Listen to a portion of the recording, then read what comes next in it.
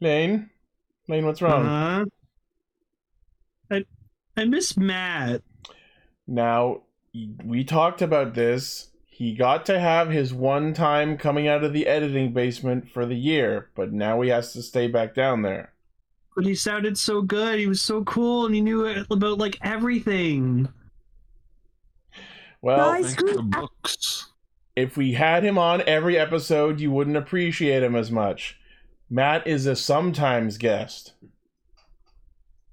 Yeah. Guys, Matt. Is that Emily? Is Emily back? Wait a minute. Matt's not here. Emily's here. But when Emily's not here, Matt's here. Wait a minute. I don't think that's a coincidence.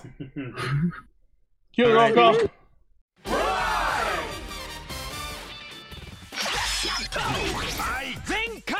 Connect. Loading. Broadcast. Perfect! Show running super savant. Level up! Bluecaster, super Ichi. Loud and online. Greycaster, Robolane. Researcher of the Tokuverse, Ultracaster, Gar, Spark of Courage, the Power of Dreams, Orange Caster, Global Soft Perka, Trauma Inducer, Northcaster, Saga. Casting, criticism, comedy, chaos. Radio, Sentai, Castranger. Welcome to Radio Sentai Castranger, episode 449.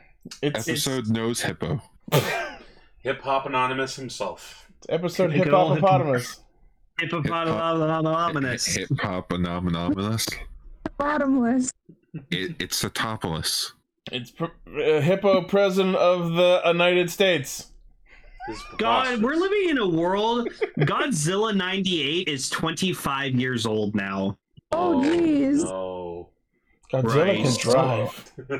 Go listen to that episode back in 2016 where we talked about Godzilla 98. It was a fantastic time. That was not 2016. Yeah, we chewed gum. That was not 2016. It was 2016. Gar, face it, we're old. Yeah. I'm a 90s kid, you're a 30-year-old man. It's just Anakin fucking crying. Oh, shit. It's the best. Oh my god. Alright, well, before my memory goes completely, we are a gaggle of Ontario-based tokusatsu nerds who get together every week to talk about Kamen Rider, Super Sentai, and usually a third thing. But anyone who follows us knows that last week we took off from our usual hijinks to talk about the Shin Kamen Rider movie. And so our schedule for this week will be the one episode of Kamen Rider Geats, since it did not air one of the recent weeks. And the last... well, we'll talk about that. But also the two previous episodes of King Oger. And I am very, very excited to talk about these episodes. Well, it's King Oger, of course. That's just a given at this point. There's nothing wrong with it. Why do you think I'm here? Yeah. In fact, we're so excited that we're going to be doing King Oger first, so Sal can leave. Okay. What? Yeah. Wait, what? Oh. It's my show. We'll talk about it when I want. Oh, yeah, cool. But before that, we have some news stories to get into, and luckily there's not a lot. News mode. All right, first off... Sorry, go ahead. I actually just realized that I have one, but I'll do it last. Okay. The Kamen Rider Geats final stage has been announced, which will be being held in September. Just like previous final stage events, it will be in 2 parts for 5 days across 4 locations in Japan. The first half is an original stage show story, and the second half is a talk show with the cast, of course. Riveting. Amazing. So, what was it like on set? I don't know. I got drunk a lot. It's real Super Mario Brothers. Okay, there, Bob Hoskins. I just love it though on who the cast is, like the special guest star. You got Daichi, of course. oh boy. Zin, Kakera, Baroba. Ooh, I want to know you. Jeramie, and Archibald. Jeramie was the fucking Glare 2 guy. Yeah. Yeah. Glad he's gone. I hope he And of dances course, his you way got on stage. The 4 title riders in Super Soup. Yep. Where's my Super soup. Where's my super suit? Soup too. More soup. She is soup too. I mean, now we have soup too. We have dark soup. We have soup. No, we have cold soup. Cold soup. Cold soup. So I was thinking about it. It's like a pea soup. It's supposed to be cold. Eat your peas. No. Great soup, Mrs. Q. No, Shrek. You're supposed to dip your hands.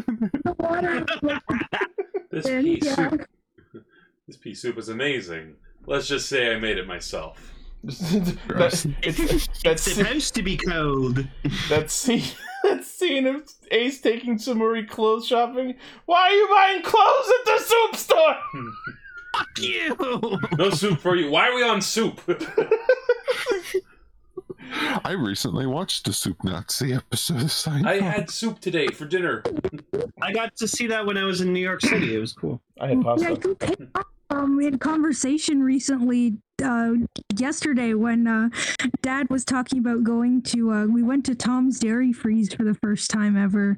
Oh, I've been there. Nice. Like this really, like, overly crowded ice cream place. Where we made jokes that, like, it contained drugs and stuff like that. But he said, I know what you guys want. I'm not going to go up there and get soup Nazi. Soup drugs. All right. Next on the news docket.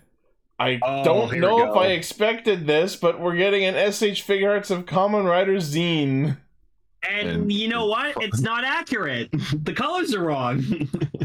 Yeah, I saw people talking about this. Bandai figure getting the colors wrong? No. Yeah, where you see the white, it's supposed like on his helmet. It's supposed to be like gunmetal gray. Oh. I mean, different pictures from different angles sort of look like different colors. Oh, they fixed it? Okay. Yeah, they fixed it. That's good. I'm almost tempted to buy this figure and see if I can remove the card from the helmet. No, you would, of course not. Why do you think you could? Break him. I don't want you to break him. Don't break him. Like, it's so close to being perfect. I love the suit except for the fucking card head. No, what we need SH Figure Arts Kamen Rider Baroba. My god, could you fucking imagine? We need the monstrous fucking bull rider. Wait a minute, hang on. They'll do like a Baroba Kyun Kekara set. They would never do that. No, They're just too big. Oh, Midas has it right. Fucking Figure Arts 0. Yeah, probably. I figure it's 0. When did they actually do those? They did make a Figure Arts of the Powerdizer. Yep. Okay, so yeah. I don't know why I was thinking, I'm like, do they all have that? The whole card in the face? Yes. Like, oh yeah. They're in different directions, but yes. Yeah, when they're doing their henshin pose before like they pull the trigger, they like hold the gun in the shape where the card's supposed to go. Yep. So the future the support riders are cool in concept, but like the execution was bad. Yeah. Gee, maybe we shouldn't have made all 3 of them CGI. Probably would have been the better thing to do. Well, anyway, so the SH Figure Arts Kamen Rider zine, premium Bandai web exclusive, 8,800 yen, releasing in February 2024. So what you're saying is, Spurs v Cinema. So what you're saying is this figure is from the future. Oh fuck. When it comes out, it'll be our present. And after that, it'll be the past. Well, yeah, because eventually Gene shows up in the present from the future. So I'm still pissed my theory about him didn't pan out. So when will that be now? Just now. Oh, we missed it. Okay, I all right. actually like this next news story. Next is SH Figure Arts Kamen Rider Geats Laser Boost Form and Boost Form Mark II. You know what? I think I'll say it. I think the Boost Mark II is my favorite form in the show. It's an alright form. Mine's Command. Mine will always be Command. So this is I don't cool know, because it's it's just the red and black. It's basically, so it's a Boost Form Mark II set, and then you can choose to equip the Laser Boost armor onto it. I like that. Instead of it being like two separate figure arts, it's like I like that we now live in a day and age where figure arts can like be swapped out parts. Yep. Start that with Gates's final form. I think so. I believe it was because we never got Kamen Rider Paradox, did we? Evolve figure art was able to shift between its 3 phases. Oh, that's true. Yeah, but that figure art was like later. Yeah. Much later. So yeah, I would say Gates. Or not Gates, Gates. Gates. Bandai, why the fuck do you have two riders that have the same pronunciation? Technically, it's not. Gates, Blades. They're technically different. Technically, Blades is in Japanese, they pronounce it Blaze for some fucking reason. Yeah, that's why we were all fucking confused in the beginning. Yeah. So yeah, if you want this basically 2-pack, premium Bandai web exclusive, 9,900 yen, February 2024 release. No, I have Geet's entry boost form figure art. I'm happy. You know what? Maybe I'll get the gimmick change figure, because doesn't that one change into like the fox form that he can turn into? It would have to. Yep. Nice. I don't know. I like how clean it looks. Yeah. It all looks good. Like, these figures look good. Not denying that. Laser Boost form is literally an armor evolution. It'd be funny if we got like a spare set where it's like, here's all the other riders' heads. Just slap them onto the entry body. Yeah. Entry. All right, and our last news story is an update related to Power Rangers Cosmic Fury. So, oh boy! Yeah. Holy shit, we actually have a release date. I actually have something, if I may say it, after this. Okay. Yeah. So yeah. It's several right now, but... So basically, Power Rangers Cosmic Fury put out a bunch of new information and promotional details, including the opening theme song, which I think is alright. The song's alright. I don't like it. I don't like it. It's missing the Go-Go Power Rangers. That's I thought we were trying to distance ourselves from that. No, but now it's just like... No, but that's in every theme song. And that's the problem. Okay, mister, there needs to be a stock henshin. There are some tropes that are good, and there are some tropes that are bad and tired and old. Look at what you have wrought. It was just too short of a theme song. I agree that it's short. Dino Charge had the same issue. You need Dino Fury. That's what yeah, either of those. They're blending together in my fucking brain. I haven't watched any of them. But yeah, so apparently in Power Rangers Cosmic Fury, Billy Cranston, David Yost, will be returning to this franchise after so many years. Apparently he's not going to be a ranger, but a mentor. That makes sense. That feels right for his character. Yeah. Which, calling it now, he probably made the Cosmic Fury Zords. He could have. So possibly. I was thinking about at work. He did make the entire Zeo arsenal. Well, he made the turbo powers too. Yeah. That too. But he doesn't get credit for that because he left the show. Yep. Yeah. So like he is capable of making like entire Zords. And yeah, you know what? I'm with Lane. It's still butthurt that we don't have any photos of them wearing the helmets. Maybe they're saving that. And we also kind of got confirmation that these aren't going to be the regular suits, but instead like power-up suits. What? For fuck's sake.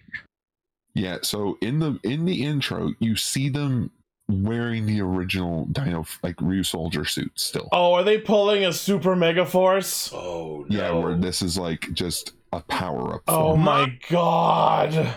You fucks! God damn it!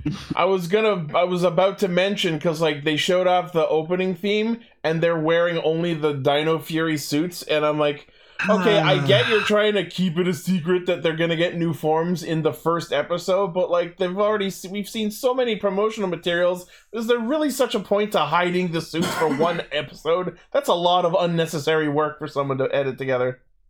It's like the fact that the Black Ranger apparently is going full on Winter Soldier and having a cybernetic arm. Oh yeah, there's a shot of him in civilian form with the robot arm. I didn't even notice. The Winter Ranger. Oh no. It's Hey, that's me. Yep. What else is there? Oh yeah, Lord Zed's escape, and this time his rampage expands to the farthest reaches of space. Yeah, his bodies are fucking cool. I saw that. The range. I saw that image that got Decker shared of the two mooks from the bottom of the poster, and for half a second my brain went Bulk and Skull. Could you imagine?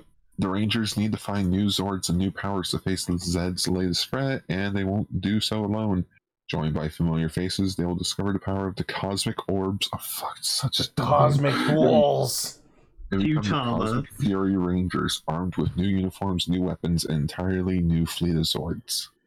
I have heard chatter, and the mention of familiar faces, plural, kind of supports this. I have heard chatter that Billy may not be the only returning cast member. Well, they had the entire Mighty Morphin cast there for once and always, so... Yeah. Apparently, Lord Zed's base will be in Eltar. That's crazy. Wow. Which is the home planet of, Zordon. Simon Bennett, who is the showrunner, also teased that Power Rangers Ninja Steel's Mick, Kelson Henderson, will appear in said series. Oh, maybe that's the other cameo that I mentioned. So thankfully, we got the greatest Power Ranger actor to show up. Oh boy. Will boom. I was gonna say, run for 10, pull up the SPD episodes. orange suit. Just wait, Cosmic Fury's only 10 episodes? What? Yeah. Only 10 episodes. Yeah, it's only 10 episodes. And it's not like 40-minute length episodes. No, it's like 20-minute episodes. You could watch the entirety of Cosmic Fury in one day. How do we get away with taking entire 50-episode year-long seasons and turning them into 10 episodes? Guys, I swear to God, I think we are going to see the end of the Power Rangers franchise. Yeah. We'll see how well this season does. 30 years, not a bad run. Yeah, 30 years, that's not a bad run. Let's go out on an even number. It'll probably come back even if it does disappear, like for a while, like Doctor Who did. Imagine that. Yeah, but I feel like with Hasbro, it's gonna be shitty. They're just gonna find a way to make it shitty. I'll watch it anyway. Maybe we should talk about it. Well, I mean, I'm down because I actually watched all of Dino Fury. Let's binge Cosmic Fury in one day and talk about it in one episode. Let's do crack instead. I am down to come over, watch all of Cosmic Fury, and then talk about it the next week. Super down. All right. So that means if Cosmic Fury is the end, that means the entire franchise will have 973 episodes. Oh, damn. I couldn't even make it to 1,000. Come on. We were so close to 1,000. God damn it.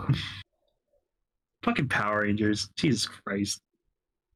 Well, yeah, so Power Rangers Cosmic Fury will be premiering September 29th exclusively on Netflix. Oh, damn it. That's what we're going to Windsor. Okay. Oh no, Oh, yeah, you'll miss the Cosmic Fury premiere. Maybe doing that actually.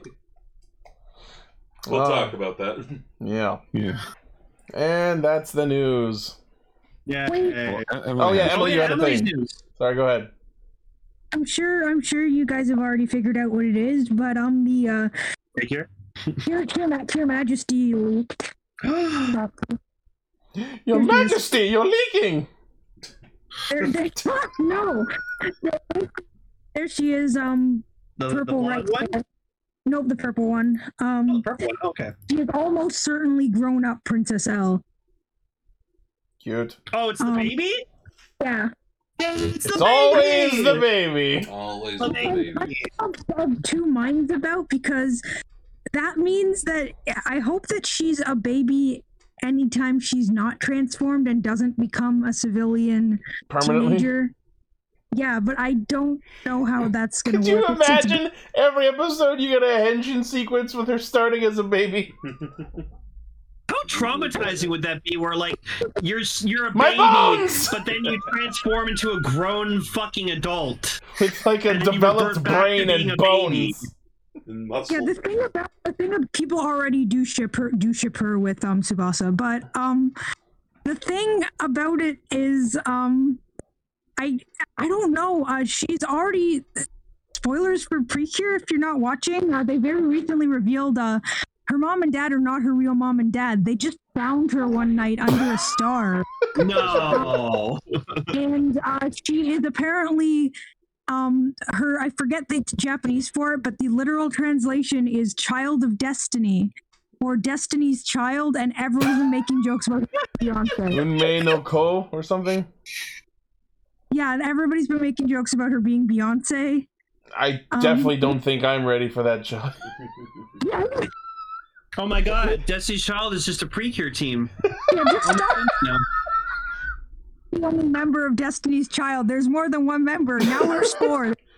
Belly. But people. Another character in a currently airing superhero Japanese thing who is basically just Jesus. I love Vegas in our chat. It's the Blue Turbo Ranger all over again. Just imagine her like inflating like Justin did when he transformed. Every time I see someone say my name in all capital letters, I know they're pissed off at me. What? Like I hope that that's what they do. Like I'm not kidding. I would much rather have it so that she's a baby all the time unless she's in Precure form than have her become another At least have her like adult sentience while she's a baby. Just like boss baby it. Just one of them is full on carrying the baby in their arms. It's your turn, go! Just lets the baby jump off them. Yeet the baby! You know what? Just baby geniuses that shit. Or we don't.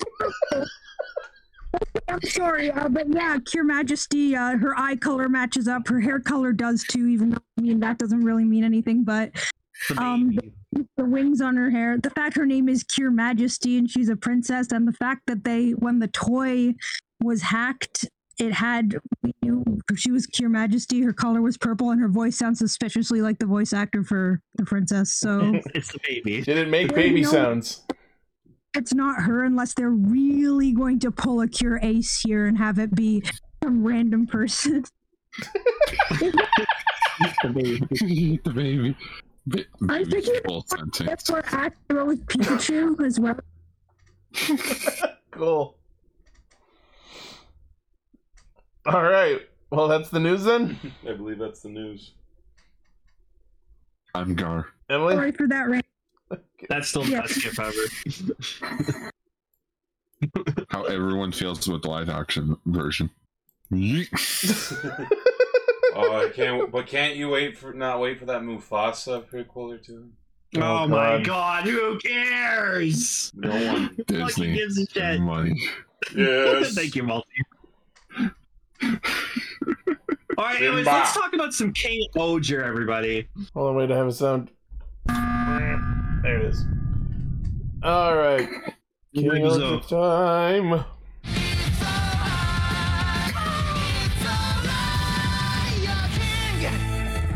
Oh, baby! It's finally the episode! Wow.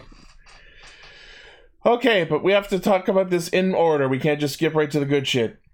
Okay.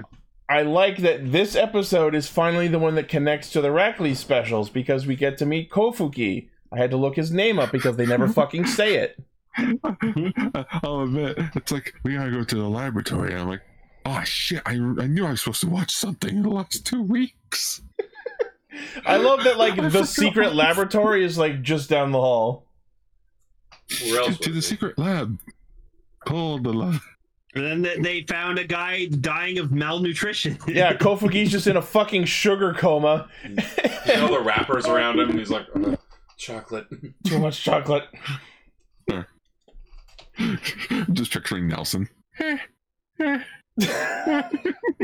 And like, so Himeno's like, "Is this your only researcher?" And I wanted so bad for Duga to just respond, "Our only living one." And on top of everything, like, just because, like, you even just said, like, well, please, the laboratory is just down this way. I was half expecting it to have a neon sign, like secret laboratory, Just like a blinking sign, lab. No, it has a roller coaster ride like an Emperor's New Groove. Please remain seated.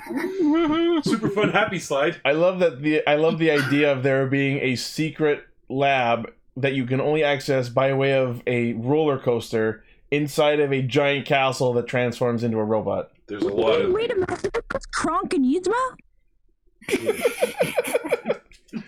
Yeah. Secret roller coaster? That's just what I thought. Yeah. There's a lot of moving parts in this thing. Literally, it's a robot. Yeah, that's... Oh my god, that's terrifying. No. Never throw that again. That's terrifying. Yeah, I was thinking of the Lantern. Wrong Lance! Wrong Mojer! Okay, I also, before I forget, I had to pause. This was actually the next episode, but it doesn't matter because it doesn't have anything to do with the episode itself. But I had to pause to answer a message while I was catching up on King Oger, and then I noticed where it paused. Oh yeah, we got some good faces in this one. Oh yeah. So yeah, I think that I was really happy about was I like that, like, because of course it's Yanma because it's fucking Yanma, but he's the one who just goes, "Dude, are you gonna fucking give it a rest with the whole Evil King thing?" Yeah, echoing me. We'll talk about that in the second episode. So, I feel very about the Evil King thing. I like how that's how he finds his confidence, but I also understand it's disingenuous. It's weird. Oh, it just reminds me of Jesus from Walking Dead. That's out of context. Jesus. Oh, there's a character in Walking Dead named Jesus, and he looks like Jesus.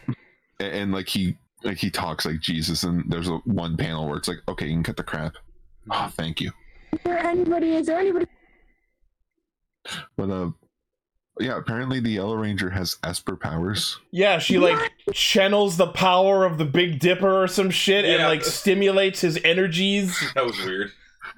And honestly, that was a good payoff joke. Where it's like, what happened? I gave you enough energy to last you a day, but then you're gonna feel like crap for the rest of the week. And then by the end of the episode, as he's cheering, goes down. See him just fucking drop. And that's why he's not in the next episode. Was it like a defibrillator type thing? That's what I thought it was for. That's what it felt like. It's actually a thing too. A doctor can do sometimes is give you like a certain steroid for what it'll do is you go to sleep for a few hours and then you're gonna feel fine for about a day. But basically, what you've done is just put the sickness on hold. Yeah, and it's gonna come back. Yeah. Wait, that's a real thing. That's a real thing. She is the greatest doctor.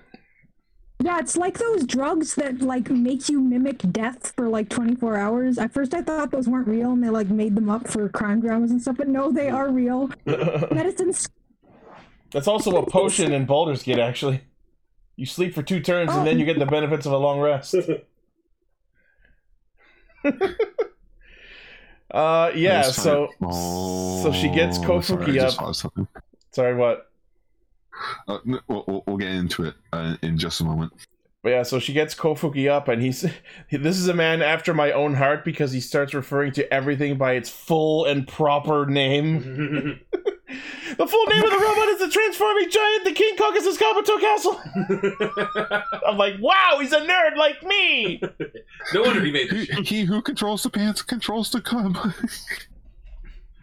The square root of a right-angled triangle is the sum of its remainder side. I said that wrong.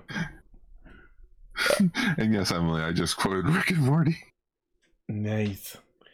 But yeah, so basically the idea is that the castle's not working because it's been sitting there inactive for 2,000 years. Which, makes sense. It's like a car. You can't just like start it up after not using it for a while. You gotta let it warm up a little. Yeah, it's like any car or toy. You go to play with a toy that hasn't been touched in a while, and I just broke it. Cool. Yeah. And the immediate resolution is to start stealing batteries from other things, which of course they did when they summoned the Shoe Gods to literally recharge the castle's fucking batteries. Yeah, that was fun. Okay, but But then it gets funnier, or not funnier, but more interesting.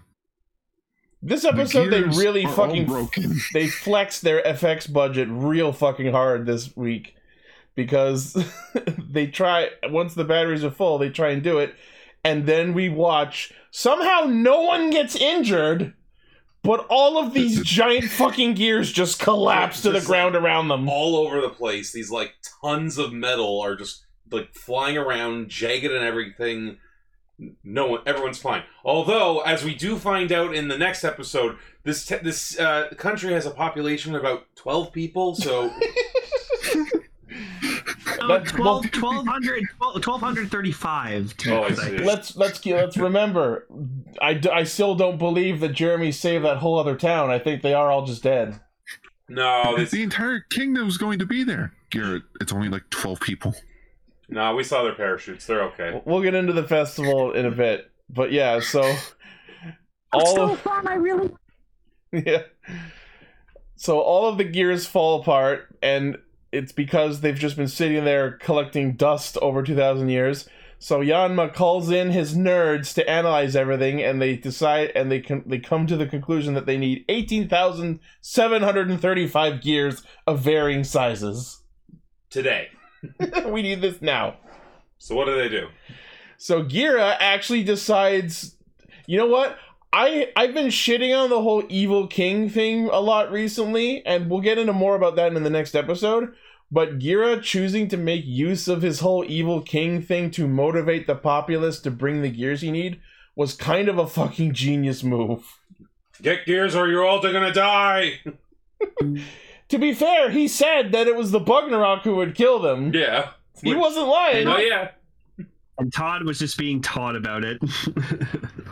I'm sorry, what just happened? My entire Discord just like crashed. I don't know. Oh, we're just talking about the episode. Talking about Gira going evil king to motivate the populace. Oh yeah. So that's what I was just thinking. It's like Toma's just like, all right, listen, I know a guy. Who's this guy? Just cuts the Kaito in the King Oger universe. So you need gears, eh? Got a few gears that could help. Would have been a perfect opportunity to get Kaito in here. The plot of the episode then turns into Horton Hears a Who. A little bit, yeah, actually. I don't know. That's so random. No, it makes sense though. Like it's the because like in the end they got 18,734 gears together. They need one more. It's the core little one. It's the metal from Metabots, if you will, of gears. The little wooden boy. And in an amazing callback to literally the first scene of the series, I think, we see Boone pull out his little pretend Oger caliber that has a tiny little gear on it. He had the power the whole time. And then we get this whole bit where he's rushing to the castle to try and deliver the final gear they need. And I kind of love what they're doing here because this really effectively puts across the message. And let's remember that this is a show for Japanese children. I think this is a really effective way of putting across the message that no matter who you are, no matter how small or insignificant you might seem in the grand scheme of life, you are important and you can help save the world. Especially you, random Japanese boy. Right. But you're right though. It was a really nice scene. Like I loved when like I'm gonna go like to the castle and like then the bugs come and what happens? Like the fucking just normal ass castle guards like protect him. Yeah. Like I can always say his name wrong. Duga. He leads Duga and douchebag. But you know they whip out their swords. They're like protect the boy. Escort mission. Yeah. Hey guys. Yeah, a lot. Not to pause the recording, but yeah, like even on my end, it's like just random like silence, and then like the connection is just lost. Let me try leaving and coming back in. One moment, please. Shit. Hello. Testing. I can hear you fine. Yeah, it'll be fine in the recording. Okay. That was weird. Okay, so, and yeah, the shots of there's two shots that are really well done and very artistic, I think. The shot of Boone running with Digorg in the background, and then the shot of the sword falling off the bridge, again with Digorg in the background. Yeah, that was... I love those shots. And it was actually a pretty good, like, oh, what's going to happen? And what does happen? It's cool. Jeramie just, like, fucking snipes... This is an episode in which Jeramie finds himself of immense usefulness. And I was very happy about that because I really liked her. Yeah, so he manages to save Boone from Kamejimu, and then pull off the most bullshit thing I've seen him do the whole series. He is running all the way to the kilometers away from the castle, and then manages to hit the perfect snipe shot with his gun in order for the gear to travel through and land perfectly into the core where it needs to. And I just love that shot as it whizzes by Kofuki's face, and he just looks at it like, wow! Amazing. Like it's a fucking Disney movie. Oh. Yeah, so they get all the gears, and then, the castle's ready to activate. And the thing happens. Man, like, holy shit. It's cool. This might be my favorite debut of a Megazord in all of Sentai. It's pretty, like, they build it up really well. Like, I love, like, when he, like when the gears start going all together, like, actually in earnest this time, there's this sense of, like, immensity already. Oh, just real quick before we get to the actual transformation, on the topic of Jeramie being of immense usefulness this episode, using his webs to actually install the gears. Oh, yeah. Holy shit! Applause to Jeramie for that one. Or so they say. But yeah, so, like, this thing starts, like, going. All the gears are moving. Like, I love that the throne room is, like, spinning up. The throne room completely fucking transforms. The actual chair spins around. The like, window behind him, like, shifts a level. And I did love that Gira is like, ah! Ah, what's happening? He's like, has no idea what's going on. He's like, I like the throne. I like the throne as the cockpit. Right? Really and then the mural, like coming down, and the fucking design of the castle with the King Oger, like, superform face in the middle of the castle. It looks so fucking good. And then, like, the completed throne room cockpit. It's so fucking awesome! And then we see it, like, the way it just, like, starts standing up. It's doing the Jean-Claude Van Damme thing with the legs going up. He's coming up from the splits! Really good camera work, too. And just, like, again, you get a sense of size, and I love the way it's designed. Oh, man. And then, like, that shot from the perspective of the arm as it's rotating, and it, like, starts upside down, and then you see it, like, clear the head. And it looks cool. It's so simple. Like, it's got the big, bulky legs. It's got the, like, the beetle arms. The fucking horn on its head. It's so much, and I love it. It always reminds me of this. I love the fact that this feels like it feels its weight. Yes. Oh, yeah. Like, it's not just charging into battle. It's sort of like how in Pacific Rim, like, they make it feel like this thing's massive. It's big, it's slow, it's heavy, it's going to fuck your day up. And, yeah. Like, at first I thought, like, at first I was disappointed because it's all CGI. But then I really thought of it. Yeah. I'm like, yeah, it was all CG. But I really thought of it, and I'm like, you wouldn't really be able to get the heaviness like with a suit. Let's keep in mind the scale. Before Digorg grew this big, he was already at least twice the size of King Oger the Megazord. Yeah. And then grew several more sizes. True. And this is the castle that is now the size of him. They couldn't accurately portray something that big with practical suits, I think. And you're right, Gar. Like, You can, but they would need a different, much smaller set. Mm-hmm. Do you know what it kind of reminds me of? They stopped filming on the stupid fucking green screen. No, I love it. They're not gonna do. I love my PS2 video game. I'm tired of looking at the same fucking backgrounds. That's most Sentai, dude.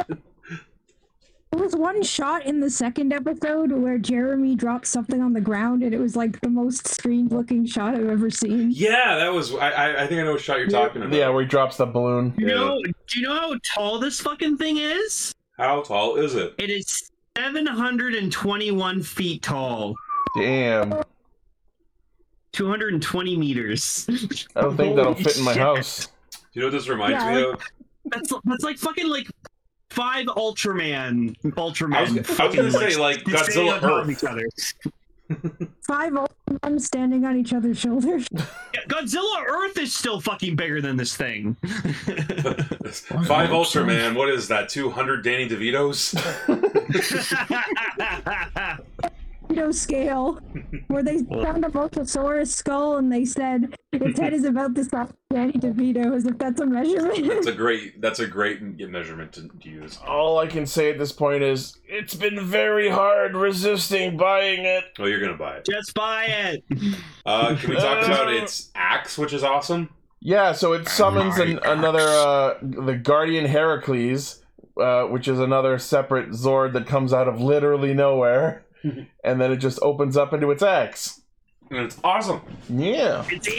Like I genuinely like, not just because of how like big and like buff this thing is, like I think I love how simple it is. It's like, yeah. It helps that it's one bug, you know? Like yes, it's the castle, but like it's still bug themed. If I had to pick one thing to nitpick about it, it's the name. Because like we already have God Kabuto, and now we have Caucasus Kabuto. They could have easily gotten away with calling it Caucasus instead of Caucasus Kabuto. King Caucasus Robo or something. Or literally just King Caucasus. That sounds awesome. There's the castle. Who can say where the wind blows? I'm sorry, I see that castle mode and it just screams of this needed to be a triple changer. It is enough. It is a triple changer, yeah, I know, but it's like it's the excuse of we need a third form. That's why when we first saw the castle back when the show was announced, I looked at it immediately and went, "That's a fucking Megazord." That's a Megazord. You can't fool me. Because you look at the tank mode it has. Huh? It's like, oh, that's. I agree with you, man. It's like I love the fact that the cockpit is a throne. Yeah, and it just makes me wish that, because I'm not a huge fan of like the marionette look. I wish that they all just sat in thrones, like, and used their swords to to pilot their mechs. But there you go, HT. I linked you, King Caucasus Kabuto. Go buy it. I've had the tab open on my browser for 4 weeks. Don't worry, it's still there. Me for one. I mentioned it before, but yeah, that mode that we've been calling tank mode, that's its like Shoe God mode. That's God Caucasus Kabuto. Yeah, that's it's like as a bug. No? Yeah. Even though it has thick ass fucking arms. Yeah. Well, what the fuck's King Knight doing on the mural behind him? Right? It looks like King Knight Shovel Knight. I also just love how like the bug antlers like look like deer antlers. It's very evocative of kings. Also, yeah, the motherfucker self-repairs. Yeah, that's amazing. That's awesome. You literally watch like bricks reassemble in it. Oh, it's so awesome. Yeah, he fucking dummied Digorg like that was nothing. Pretty great. He parried Digorg like he was a fucking casual, and then cleaved the bitch clean in half. Yeah, I saw him like split him right down the middle, and I just was like, "Holy shit!" That is let me see if I can find my favorite spit take. Give me a second. Power, get the power. I also thought it was a really nice. It was a really nice artistic choice that, like, when Guardian Heracles like surrounded it and like trapped it in place, the like hologram that shows was like one of Shugadem's like side towers. That was cool. It's my favorite character in Coming to America. He's so funny. Oh my god, yeah, Arsenio Hall. And yeah, with a mighty victory pose, Digorg is fucking gone. I'm sure he'll. Yeah, see, like that pose right there, like the picture we're looking at right now. It's so cool looking. He's like, just looking down at the humans, like, what? What are we gonna do? Okay, wait, hang on. I gotta look up the height of the fucking SPD base. Oh, SPD base. You just like it's just out there. Remember me. That's what that castle's gonna do from now on. Oh my god! So the Delta Command like Megazord is only 88 meters. Oh my god. So wait, 88 meters. So this thing's in the running for like biggest Megazord. Is it not the biggest? No. What was the one that Gar was talking about? Kerberos? No. The one from five band, the 5-band. Oh yeah. No. This thing might be the biggest in terms of cannon. Let's say magma base. Like not toys though. Oh yeah, it's only 77 meters tall. Wow. So this is now the tallest fucking mech in Super Sentai. Christ. It's a badass one. Like I love that. Oh shit! It literally is king of the Megazords. Dude, it's 220 meters tall. Just remember that. My only regret is that we didn't get to see it transform back into castle mode. That would have been funny. It's like this. Oh man, they have to rearrange all the furniture and the rooms back. Like, it's like this. Yeah, how many rooms like fell like off to the side? Yeah, like all the staff needs to like pick up the plates and like I'm picturing like nothing's bolted down. Suzume comes back to a room, it's in fucking shambles. I'm picturing it going backwards and Gira's like, not again. That's why at least with like the SPD base, like when they was forming the Megazord, they'd like lock everything down before they there'd be shutters in the hallways and people would strap themselves to the walls. I'm picturing like like servants like getting caught in the castles like when it's like spinning its arm like the centrifugal force like you just get shoved out an air vent. Like, just like flying down the hallway. You have to like consider all of these things when you have. Oh no!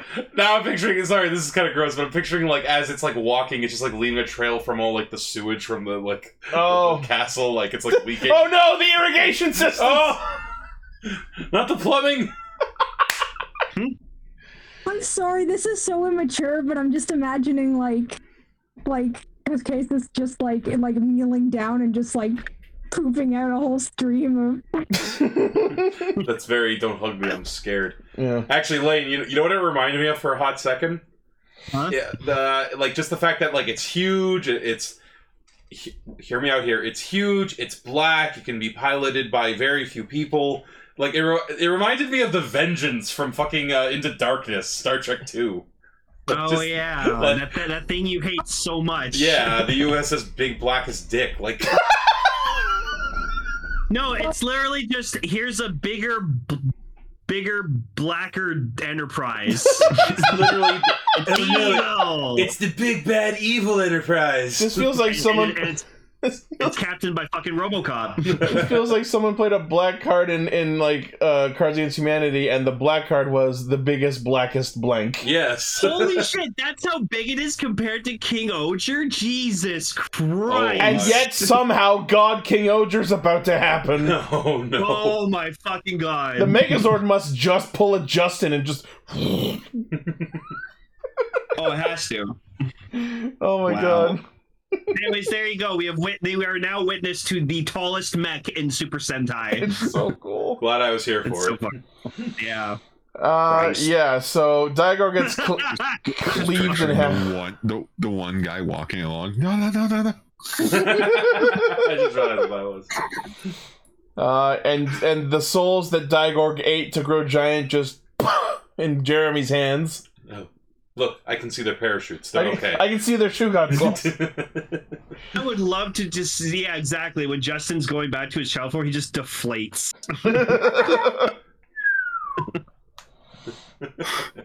And yeah, again, the one guy, yeah. You're all gears. What? Gira makes an honest attempt to compliment everyone, but he kind of fucks the delivery up and accidentally insults people, so he has to run out and clear it up. Oh, I didn't mean to call you Gears. But so then we get a filler episode, but it's like a fun filler episode. I don't know if it is filler, honestly. Oh, just real quick before we get to the next episode. So you noticed something when during that shot where they're like tossing Gira up and celebrating him, and you hear Jeramie go, "The long, long night has ended." That was apparently a parallel of something. In Game of Thrones, Ice and Fire, there is like a coming apocalypse called The Long Night. It was made for one of the worst episodes of television ever. But fucking don't remind me. Right. So yeah, Long Night is a direct reference. Oh, okay. But I think they just went, this is the long, long night. It's better. See? It was even shorter, though. Oh, okay. So, That makes it better, I guess. brevity is the soul of wit. And yeah, the episode ends with the coronation of Gira, which I assume just leads into the movie. I think I know what you're laughing at. What? Who disrupts King Gira's coronation? Racula shows up. Coronation? This is bad comedy. Oh, yeah.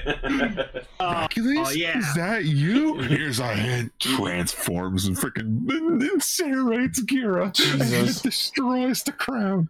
You know Anyone what? else like to fill his shoes? You know what, Thunder? You're absolutely right. The long night would have been much better if Winterfell turned into a giant beetle. It's just King's Landing turns into a giant robot. All the castles like turned into Zords, like Megazords. And then they It just breathes green fire. Like we're fucked. Everyone's fucked. So like because like all the houses have like animals as their symbols, so like they all turn into like those animal Zords, like. The Baratheon mech. Jesus Christ. It's like a giant. It's a deer. Yeah. Thrones. Fucking did that. The high tower mech would be amazing. Okay, follow me on this. Shoot. Throne Sentai, Westeroger. Westeroger. The Dothraki would be fucked because how primitive they are. Has anyone already drawn this? Because I'm almost certain somebody must have already drawn this. I haven't seen it, but I don't go looking. Hey, roses can be Megazords. The rose could be the sword. Yeah. Oh, yeah. There you go. So yeah, what I was gonna mention was my favorite thing about the coronation scene was that Morphonia is clapping Rita's hands for her. That was hilarious. Clap, damn it. Morphonia, clap my hands. Yeah, that's the question. Who instigated that? Yeah. No, she's just clapping. I'm tired. Clap my hands for me. Clap my hands for me. They're screaming. Oh my god. Oh yeah, she's screaming on the inside because she's missing Mofu and me. Yeah, that's true. She's missing an airing to be here. True. It was very good to see though that the Shugadam version of the Pope was there to officiate. It's very nice to know that that Sentai Christianity is going strong. Putting the god in Shugad. What if this is just like a microverse? Like in some space, it's like it is like Whoville, where it's like someone just watching this off of like a little like slab on a freaking lab. The shoe pope. The shoe pope. So it's just what's happening? They created their own religion. My God, I've created Kaito, Lutherans. Kaito, you gotta stop doing this. I know, Juran, I know. No, this is just a power source for their car battery. It's King Otopia. Yeah, so that's episode 23. We got a big fucking Megazord out of it. It was awesome. Can't wait to Gira was officially coronated as king. Yep. Parallel in real life. See? I gotta say, I was not expecting the silly, happy, funny summer festival episode to turn out to be so fucking world-shattering. Yeah, they went for it. Like, I almost wonder... Sorry, go ahead, Emily. No, this was the Jeramie finally makes a big move episode. Yes. Mm-hmm. So it turns out... Sorry, go ahead. I just said it, and it's great. So yeah, I don't know if this was the plan beforehand, but apparently our boy Deathnarok would like to actually explode the planet. And his reasoning is not the most, like, cartoony villainy as I was expecting it to be. There are some bits of this that we definitely don't have the full picture of yet, but I can kind of see the road they're leading us down, in a way. Shall we go in order, or do you want to just talk about... Yeah, so we'll go through it in order. So basically, the setup for the episode is that Deathnarok sends his monster of the week, Zarigajimu, which is a crayfish, into the core of the planet to, like, carve it out and get it ready for him. Yeah. And, like, I know it's not actually, but he says Moe Tekita, so the ninja part of my brain got poked. That bear hasn't been poked in a while. Just Moi Tikita. What was that? I don't know, just some sort of chill just went down my spine. So, stimulating the core of the planet makes lava start showing up on the surface all across the planet, which means it's hot everywhere now. That's a metaphor if I've ever heard it. That was weird. That like they needed a reason to make it a summer festival. Oh, I know. There's super magma, like making the Earth hot. Like forget, guys. Now is not the time for a festival. Like this is a national ecological crisis. This is a global crisis. Global warming is real. It's very warm. The magma. The liquid onto the surface world. Hey, at least he didn't pull a Doofenshmirtz. The molten core inside the Earth completely slipped my mind. Shoot global warming. That's good. It's great. Oh man. So it's very, very, very hot. Yeah. Everyone is sweaty, everyone is suffering, and so apparently the 4 other kings decide to call up Gira at the same time. My servers are down. I want a giant fan. Buy my spoiled crops. Where's my anime? That is really what happened. And again, I love that like Rita keeps asking and like, you know, Gira, I don't own that. Like I have the broadcast. I am not the rights holder. Stop calling me. It's like everyone keep asking Hasbro to release Mask Rider. We don't own it. Or it's like me asking CyberConnect 2 to release .hack. Why are they asking me for all this shit? My lord, they're mocking you. I like that they kept him around. Yeah, no, like I was saying in the episode where he left and came back, I was so glad to see that one of the doofy, goofy side characters is actually developing into a proper side character, and B, Gira has a retainer. Yeah, and it's cool too because like he is someone who was there like from the beginning, so he actually knows it a little better. He knows the ropes, and yes, I think he's absolutely right. They are just fucking with him. They are like they're pushing their limits, seeing what they can get, and just messing with him to a degree. But also, they are assholes. Yeah. Let's not forget that. Oh, and don't get me wrong. If, like, you know, if he said, okay, yeah, here's Wofu, and Rita's taking that. Don't get me wrong. No, absolutely. So... Like the little boy shows up. I can't remember his name. I was about to say, Boone sneaks into the palace, proving yet again that Shugaram has fucking terrible security. How did he get in here? Sector 2. The door. Hired goons. Do you not see the door? Same way Gira kept getting in. Through the front. The door. Guys, there's a door. How do you keep getting in here? You know what? It's just because Ragules, he wasn't afraid of anyone who would show up to his door. That's He's true. like, Yeah, because Racules had the biggest weapon of all. Himself. A gun. His A ego. gun. He just has a gun loaded in the throne room, just ancient. Imagine. It is the steampunk country.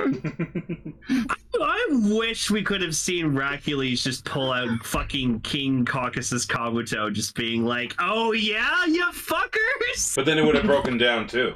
Yeah, he wouldn't have had the resources to do what they did. Oh, he would have enslaved everybody to fucking fix it. Absolutely.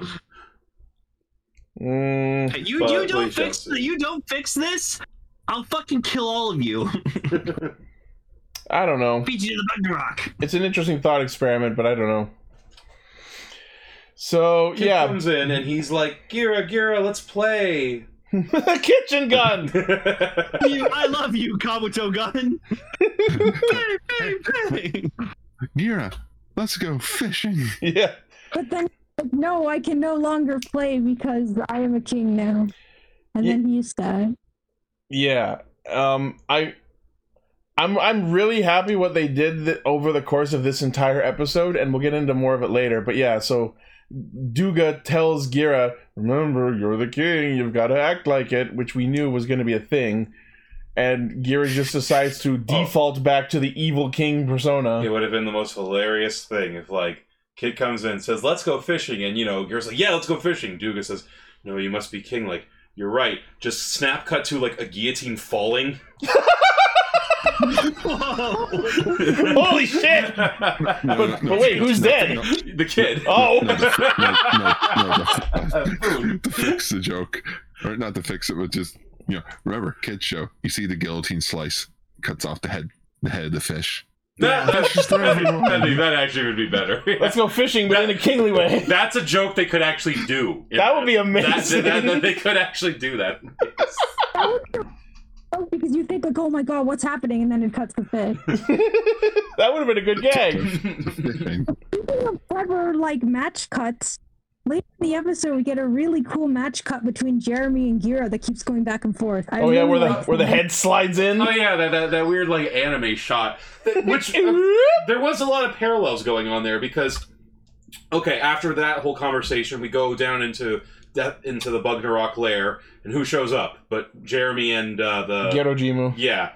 And like they have their talk there, and again there is that joke. I heard what you said. There is that joke of how do you keep getting in? Like, he's Jeramie. He goes where he wants. Leaving giant craters in the fucking earth. Right, and so yes, like Death and Rock's plan is to go to the center of the earth and like expel his energy. As we see, he like eats Shoe God souls to grow giant, and then his plan is while he's there down in the core of the planet, growing giant, and then just like use his tentacles and his power to just like explode while down there and just cause a chain reaction that literally obliterates the planet into space dust. And his reasoning is very, very like heavy. I am so fucking excited because I know at some point we must have talked about the potential theory of what if it turned out that the Bugnarok were wronged in the past? What if the Bugnarok were the original inhabitants of the original owners, inhabitants, that's the word I'm looking for, of the planet, and they were forced underground? That hasn't been confirmed exactly. But what we're being led down with this episode is Death Narok posits to Jeramie, so you think the Bugnarok are evil? Where is the proof of that? And that's when Jeramie realizes he's the one who wrote the King Odra legend, and he did so with prejudice. Yes. He could have perpetuated the racism against the Bugnarok with his own words. And that's exactly what I think happened. Like it's kind of a like history is written by the victors kind of situation. Like in trying to like racism. Well, like yes, actually, kind of, which is really fucked up considering he's half human and half Bugnarok, right? But what could have possibly motivated him to write the legend that way? What I think his whole thing was, he wanted to unite the. Sorry, go ahead, Emily. No, it's okay. You go first. He wanted to unite the humans together. So what do? You create a common enemy, right? And the Bugnarok are big, scary-looking bug people. It's easy to make them look like the enemy and make them evil. And so what he's done is by like uniting everyone against them, he's created this like, okay, now there's this constant struggle. The one sentence that Jeramie says that makes me think there's much, much more to this that we don't know is when he reflects back on the legend that he wrote, and at one point he says, if written that way, I can understand how it would be interpreted as such. So I think what may have happened is maybe the two tribes fought a third party and he just like misworded it, or it was just like written in a certain kind of phrasing where it could be misinterpreted. Maybe. Like, I think for me, what sort of like leads credence to the idea that like the Bugnarok were just like made as these scapegoats, and this is why they still fight, is because this is all they know now. Like, it's been going on for so long, right? Like, they've become the enemy, and they're perpetuating it themselves because, as you brought up, they do keep like smashing buildings. That was I wanted to bring that up. So like, they're positing this episode that the Bugnarok are not evil, but my dude, this entire show has been nothing but you sending up your monsters to the surface to attack the humans. As far as we've seen, there has not been any instances of the opposite. As far as we've seen, I'll highlight. Yeah, I know, but I don't think that they'll do that where it's like, oh, on the side humans have been attacking. No, I think it's that the Bugnarok still, they're the ones attacking, because I can't remember his name, but the nice one, Yorojimu? Yeah, all the other ones are like, yeah, let's go kill the humans, right? So like, I think they've just been brought into this perpetual, like, it's kind of like they're perpetuating the prejudice that was built up years ago because they were wronged in the past. Yes, and they're all operating under, oh well, humans fucked us real bad 2,000 years ago, so we're just gonna take the fight to them. Exactly, and you know what it kind of reminds me of, honestly, like orcs in Lord of the Rings. Yeah, where, like they are this like chaotic evil race, but why? You know. And I think Deathnarok, because he's a smarter guy than the rest, he's like, but I still think he's evil. I still think he's jaded as hell. Like, he realizes this is never going to end because one side needs to stop fighting, which neither of us are going to do. So I'm just going to destroy everything. Well, here's the thing. Like, he's misguided in thinking that there's no other way to end the cycle other than by murdering everyone. He thinks that the only way for this to be over is everyone just needs to stop playing by being dead. Yeah, because then at least there's no more fighting. But what he doesn't realize that I think is the case is if the Bugnarok would stop attacking people, they'd leave them alone. But I think the thing is, he's just as much a part of this circle, because like if we're going with the idea that he's royalty, right, yeah, he didn't choose to go into this role. No, right? Like this was thrust upon him. He's the 8th, so there was a line of Deathnaroks before him. Exactly, and he inherited their duty. And we're gonna talk about that name in a minute. Yeah, I think that's his thing. That's why he wants to destroy everything. He's like, none of this is ever gonna be fixed. We all should die. He has reached Pickle Rick level nihilism. Yeah. Oh boy. Bro, that's the second Rick and Morty reference in this episode somehow. It's very relatable. Kind of random. You know what it reminded me of? Zootopia. Yeah, a little bit. That is also about racism. There is a racism angle going on here. Nick Wilde said, like, if everybody's just going to see me as a sly fox, then I might as well be that. Yeah. You know what? That could even be it too. Like maybe Deathnarok's a bit like, okay, you know what? I've been cast as the villain. Let me play the villain. Yeah, I think that's probably part of it. Calling me the destroyer of worlds. Guess I will play the role. Though, because Jeramie's the one who wants to create the most peace, and it turns out he might have been the one who created the problem in the first place. The war, which is really cool. Like that's a great idea.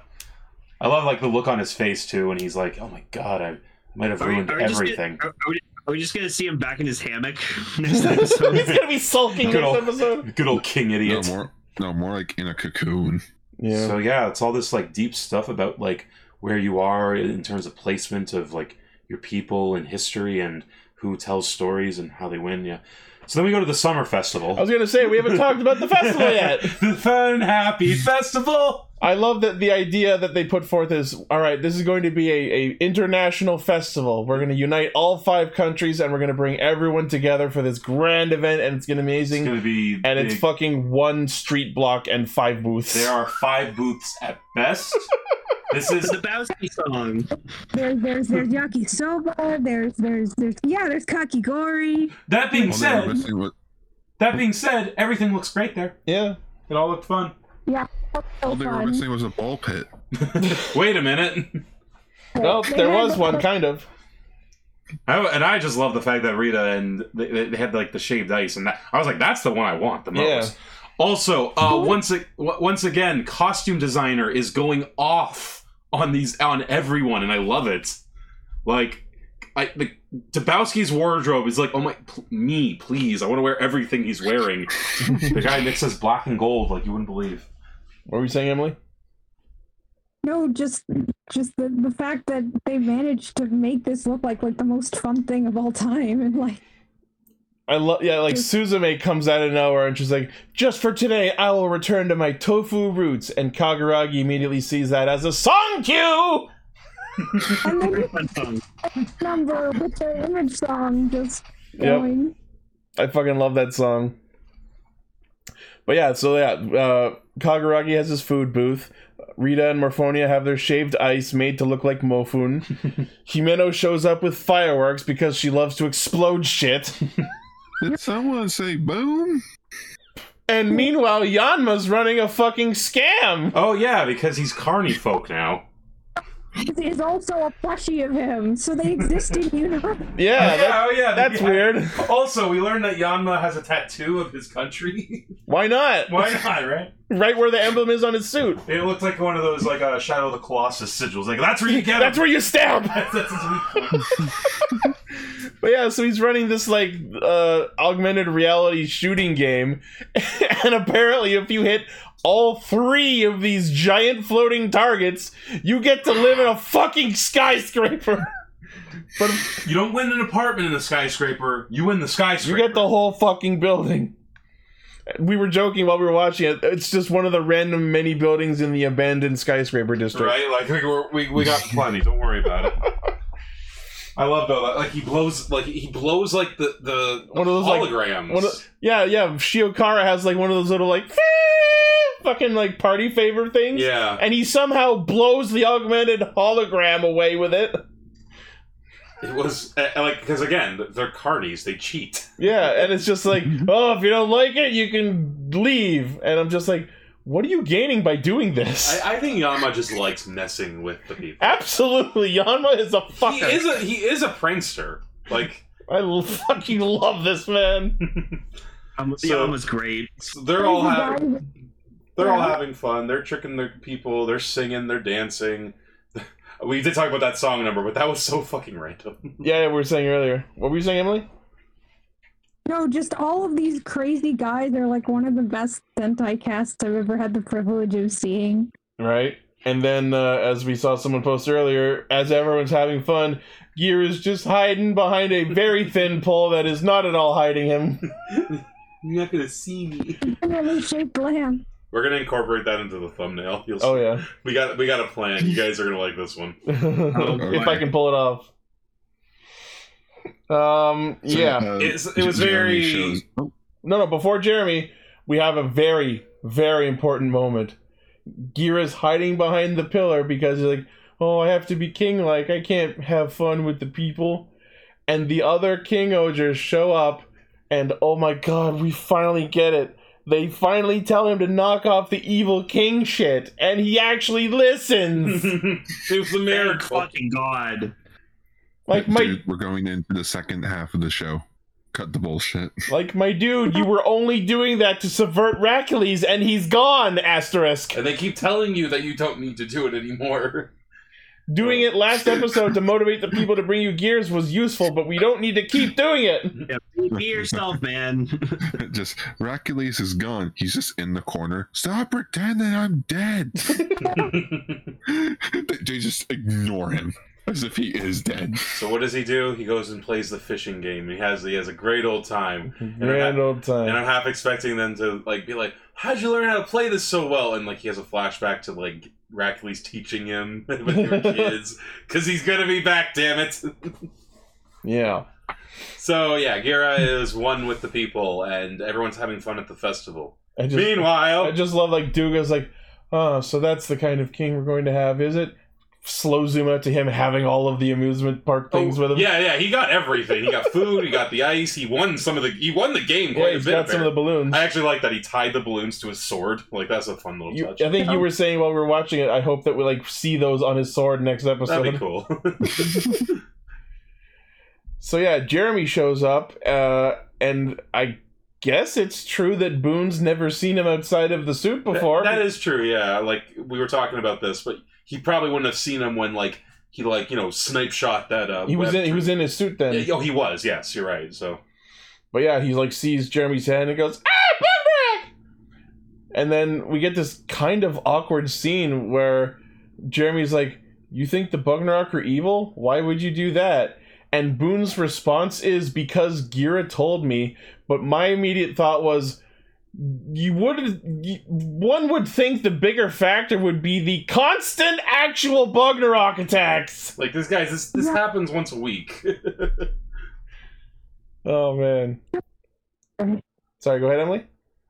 I said it happens once a week, usually on Sunday. Yeah, it's like clockwork. So, there's two things I want to talk about Death and Rock again. One, because we kind of forgot, they have a weird prop they use with his tentacle for I think the only time. That's so so fucking funny. There's just some dude standing off screen holding his fucking tentacle prop. It's like what the hell? Like, why'd you even make that just for this one shot? Like, I don't know. It was done so well with CGI before. You could have just literally reused that animation. Yeah. The other part, in a much more serious way, leading back into this, Jeramie remembers something that Death Rock told him, and it was a pretty profound line for a Sentai like this, which was, where was it? Those who don't know the past are burdened by it. Was that the line? Yeah. Those who don't know the past are burdened by it.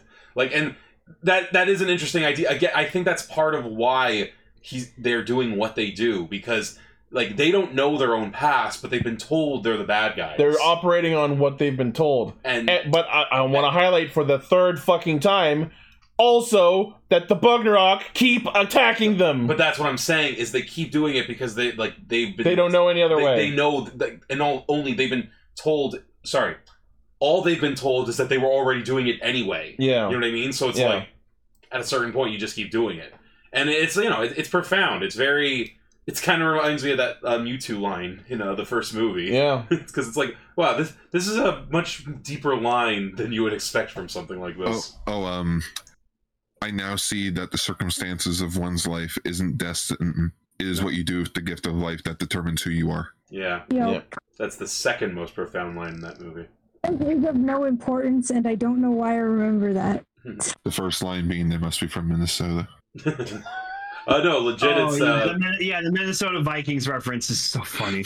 No, legit, the line I actually genuinely love more is, maybe if we stopped looking at what was different and started looking at what was the same, who knows? It's pretty good, Meow. I was expecting a joke, but it was a genuine good line. Yeah. I don't know, the one line that sticks out to me is, I was never born, I was created. I mean, that's a pretty badass fucking line. We dreamed of making the world's greatest Pokemon. And we succeeded. That's what they said about the Caucasus Megazord. We dreamed of making the tallest Megazord. And it won! Yep. It is glorious!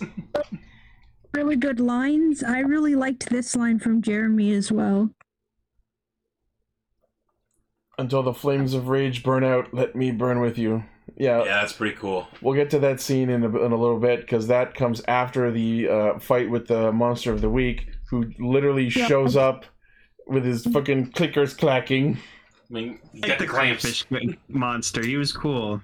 Cool that they have knowledge that a crayfish is basically a bug. Yeah, well, yeah, like I've said before, they're not doing just insects unless they're doing bugs. So, like, creepy crawlies. Bugs. Things with exoskeletons and a weird amount of legs. Yeah. But yeah, like, I was saying, too, that, like, Death Rock, especially in this episode, because, like, he's not the main, like, focus in terms of what's evil. Like, it's more like the threat itself. Yeah. But I thought Death Rock himself got some good pathos in this episode. Absolutely. Like some he was interesting. This episode, Death Rock went, all right, Rackley's is out of the way. Time for me to be a fucking bastard. And I also had this like fun little joke like while we were watching, like during the part where they're all just talking, and then Crayfish guy shows up. I'm like, oh yeah, the Sentai's happening. Oh yeah, there's a Sentai. So he shows up. We get Extreme King Oger. And then, before the actual Zord fight happens, I got excited for exactly 2 seconds because everyone forms up, they start doing their henshin, and then we cut into 6 boxes on the screen, dividing them up, and for half a second, I believed that we were going to get everyone else's stock henshins, but no, they do Gira's only and no one else's. Just a great big... buy all that shit. Just they probably only have Gira's. Great big fuck me. You'll get there. No. They did it once to shut Ichi up and my second challenge is still live, Toei. Your move. It was also funny how they showed how Boone got on board. He just grabbed onto Gira's cape and apparently that was enough to get him to stow away in the cockpit. It's just like, hey, where'd Boone go? He's like, he fused to the cape. Help me. Kill me. So now the question becomes like, what do they actually like straight up teleport to their mechs, or do they like do the Power Rangers like he like literally jump? The kids like flying behind him. Okay, like You know, Christ, yeah, they don't say that at all, do they? No, not at all. Yeah. Both. Sure, whatever. Dealer's choice. So, Zarigajimu retreats underground after his failed attempt to... Actually, no, I think it's after. There was that one scene where he tries to fight Extreme King Odra and just like... That was hilarious. He kept trying to like... And like King Odra's just like, what? What do you want to do? Let's go. Come on, bro. So he's like, screw this, hopping away down this big ass hole. Hippity hop down the rabbit hole. What is a Megazord to do? And that's when we discover that Boone has stowed away, and he doesn't even actually suggest it as a strategy. He literally just says to Gira, "Let's go fishing!" as a callback to earlier. And Gira's like, you know what? Let's do that.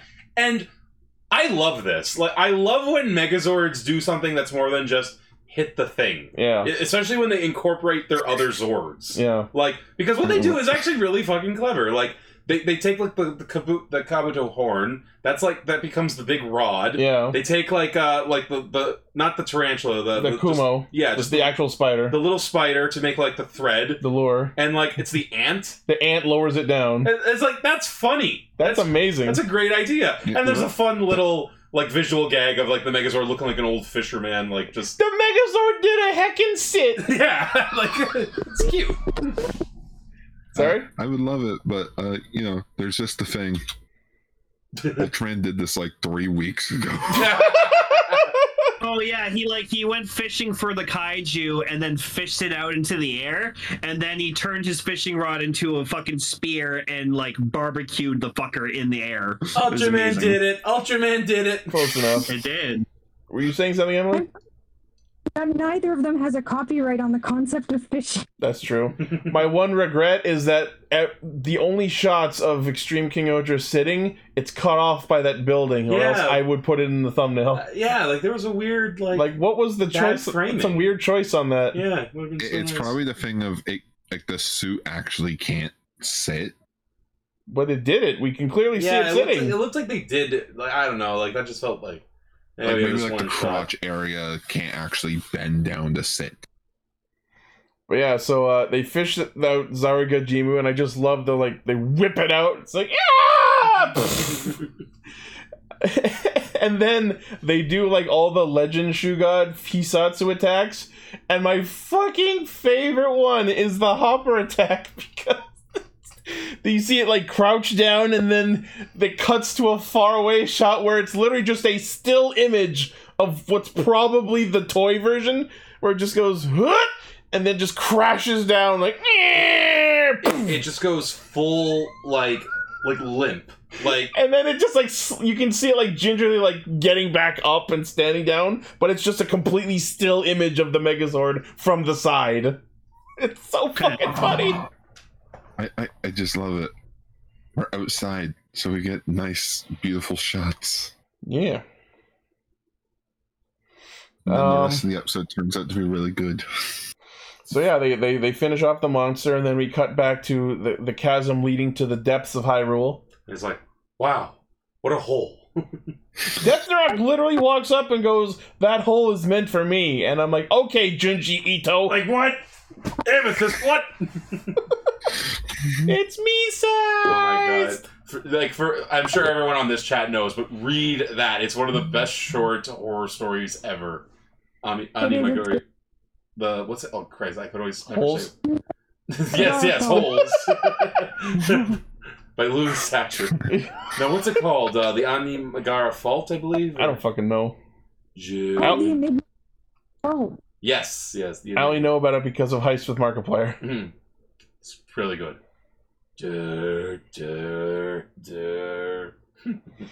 Where was I need to say DD? So yes, this is where they start fighting Deathnarok, and Jeramie's hesitating because of everything he's learned. And then we find out that he is apparently, not only is he half Bugnarok, but he is related to Deathnarok. His middle name is Ismonarok. Which, like, is interesting because he brings up that because even Deathnarok kind of gives a, huh? He didn't know that either, which is interesting. So, I would like to point out that before Jeramie was revealed as a character, my preliminary theory about the Sixth Ranger was that he would be a prince of the Bugnarok. I was kind of right.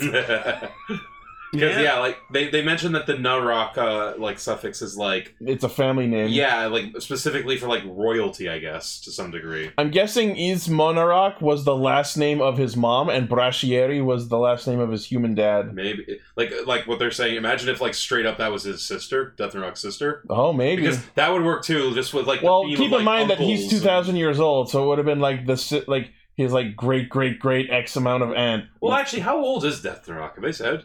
Yeah, has he not been around for all that time too? Let's find out. They did say he's the 8th. So yeah, but like maybe they live for like thousands of years themselves. Who knows? I don't know. But yeah, the point is like he was interested in that, and it is interesting that like that he is some form of like Bugnarok royalty. Yeah. So here's where I can kind of understand where Jeramie's coming from on this, but the decisions made in this scene I don't all agree with. I think you're right, but I do have a thing for it. But say what you're gonna say.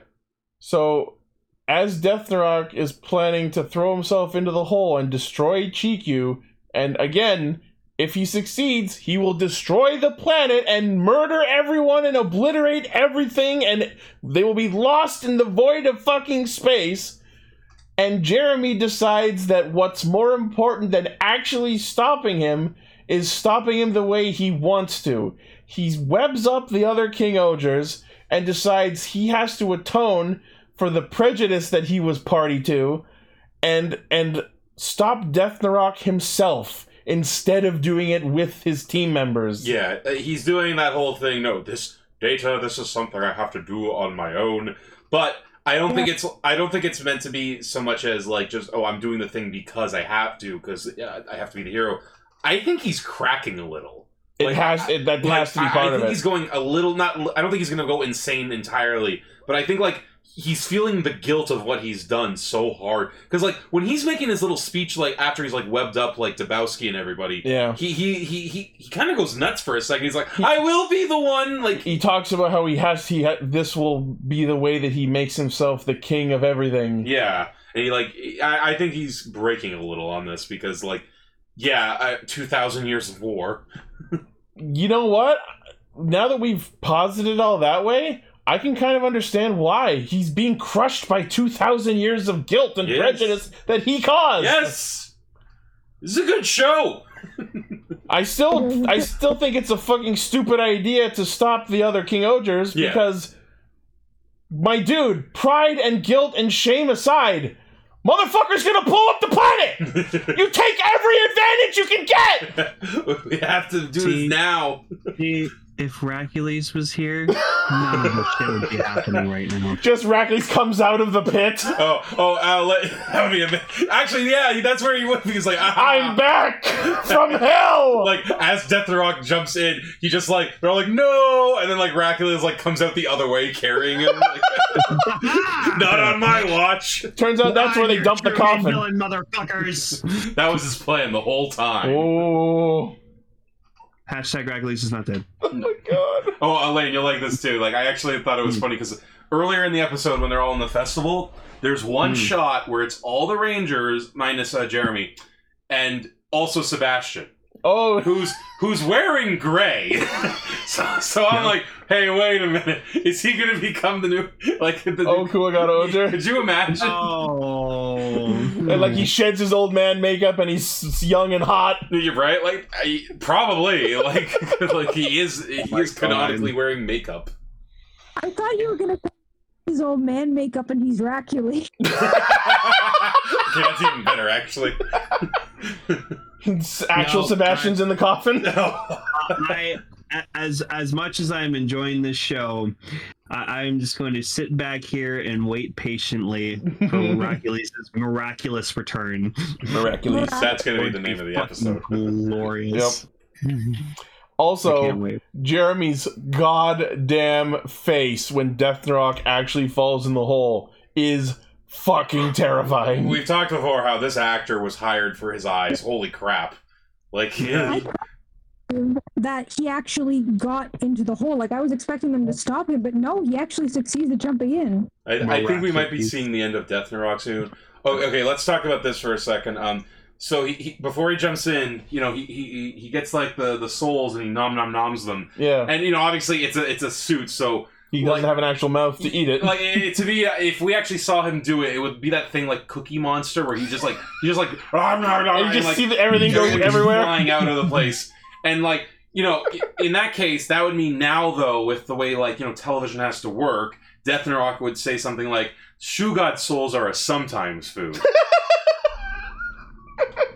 S is for Shoe God, that good enough for me.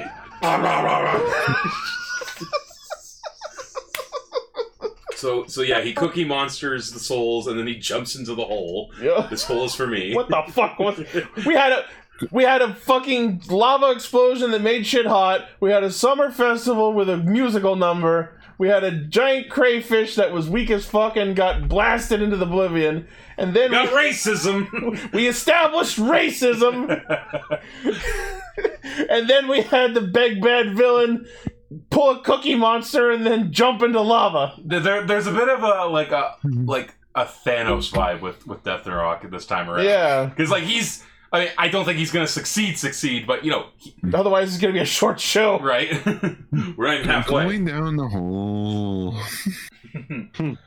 But yeah, he went in and I thought it was kind of funny because again, it's kind of similar to what happened with the Megazord, where he went like as stiff as a sarcophagus. Yeah, like because it's clearly just the Death Narok suit. Just it was so funny. It's just like he wasn't in the suit for that shot. They just like had the suit empty and just like pushed it in, yeeted it off the green screen, I should say. Yeah. And like, it honestly, just because it's me, it reminded me of the end of Alien 3, where I'm just like picturing like one of his tentacles just burst out through his chest, and he like holds it. Like, no. No, Rapules burst out through his chest. Oh god! Oh god! That's how he's gonna end this. No. Oh man. So yeah, that's the episode, and holy fuck, what an episode! Right? Man, Jeramie's fucked up. Poor man. He was finally useful last week, and then he does this. Man, it's always one step forward, two steps back. Well, like, because, like, they were saying, like, you betrayed us again? And I'm like, well, yeah, they're in the betrayal quarry. So next week, apparently, all of Chikyu fucking... Yeah. Apparently, in order to make God King Ocher happen, they have to have all 20 Shoe Gods have their own pilot, so they recruit all of their retainers and side characters. I just love that Kogane and Boone have to share one. Yeah, that was kind of horse shit. Of course, see... Sorry, go ahead. Go-karting. Like, when you're a kid, I went go-karting, and Dad had to, like, have me on his lap to do the go-karting. So...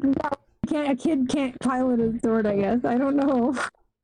All I can say is I took one look at this shot of all 20 of them in the cockpits, and the immediate first thought I had was something I tweeted out last weekend. It's the story of a world named Chikyu, and they knew that it was much more than a hunch, that 5 countries would become a family. That's the way we became the King Oger Bunch. God damn, sir. The King Oger Bunch. King Oger Bunch. There's also, like, just confirm something, though, like, you know, Ragnarok can pilot them. Yeah. So, like, you know, I genuinely think this show may end with peace between humans and Ragnarok. I really do. To round out our Rick and Morty references, peace between worlds! Peace among worlds! Because like next week, it's looking like Death Narok is gonna go like huge. He's gonna blow up the Earth or whatever.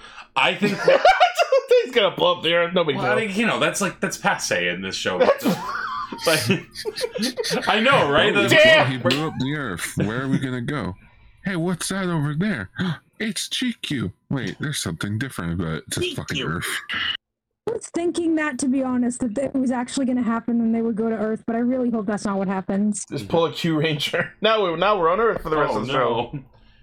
You know what? I'm surprised they have like they're not actually doing that. Right? You expect anything that's like this special effects heavy this early. Usually they'd like settle down and like start doing. I expected them to like do like actual world locations and sort of like lightly dress them up to look like the locations in Shikyu, but no, they've been pretty consistent with the special effects, and I'm super happy about that. Some people may not like it, but I love my PS2 video game world. Doing like a Mandalorian style screening for everything, which I think is pretty cool. Yeah, it's interesting how they do that. Yeah, it would be if it wasn't the same fucking location.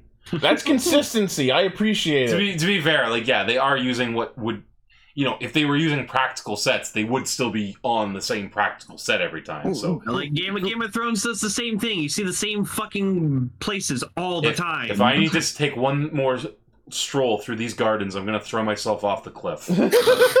Olena, see God, that I love Iron her. Throne one more fucking time. Get off my yard. Hey, fuck you, old man. He's told this conversation to 3 others. I'm going to throw myself off the cliff that I've seen like 400 times in different shots.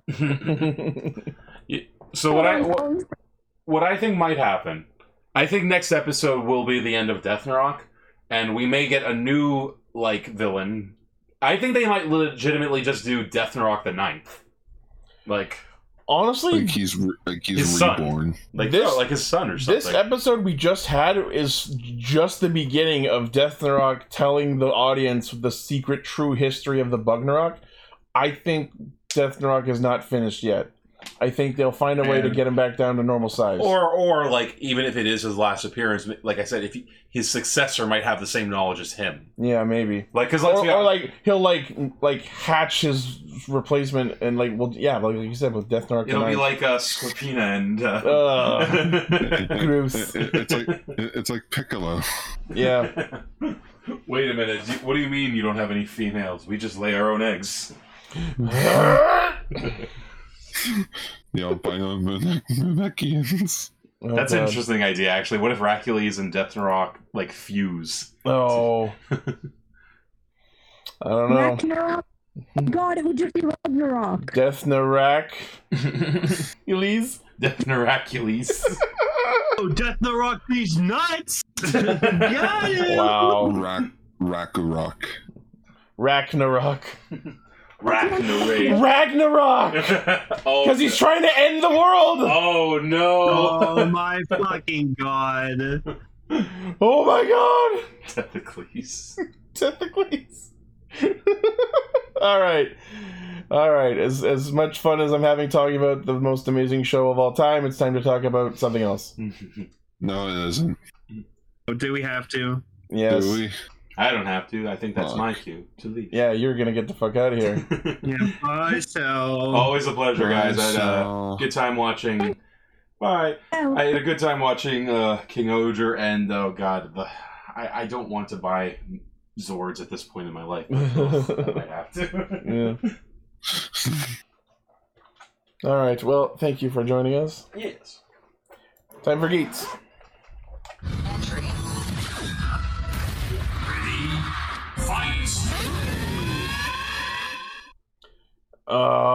Where the fuck do we start with this one? I am Geats fucking sucks now. Tired of these fucking villains. Let's look at it this way. Geats is almost done. It's so stale now, and yet man. somehow they pulled 3 new games in this one episode alone. It's just, welcome to the finale of the game. It's like, for fuck, just, guys, guns. Just guns. Kekara just became the Jigsaw Killer. Yeah, Kekara just goes full villain, and it's alright, well, now I'm done with trying to raise you, so now I'm just going to oppose you. Okay, you know what? There is one thing that I gotta say. Screenwriting-wise, what he's talking about is pretty good. I just feel like the show is failing at the execution of its direction. Yeah. Especially with the final scene of Kekara. I just All right, so I understand Kekra wanting... All right, so we're going to focus on Tycoon, so I need the others to be out of the way. How do we gently shuffle them off of this episode? By turning them into fucking plushies. No, it's so stupid. Just have it be that. It's like, Tycoon, Kekra, I'm here to settle things once and for all. One-on-one. But here's the thing, he already locked him in a building. Like, they didn't need to... Yeah, oh my god, yeah, that's the... Oh, that makes no fucking sense. Oh, fuck. What my problem is where the show is near its end now is the problem is that all these characters have already gotten like their development. They've gotten what they wanted. What else is there? Ace got to see his mom. Buffa got fucking the power to destroy all riders, and he got to do that. Kawa, sure, he hasn't gotten peace, but he lost his sister, and then he got his sister back. Love. Buffa still doesn't have his final form.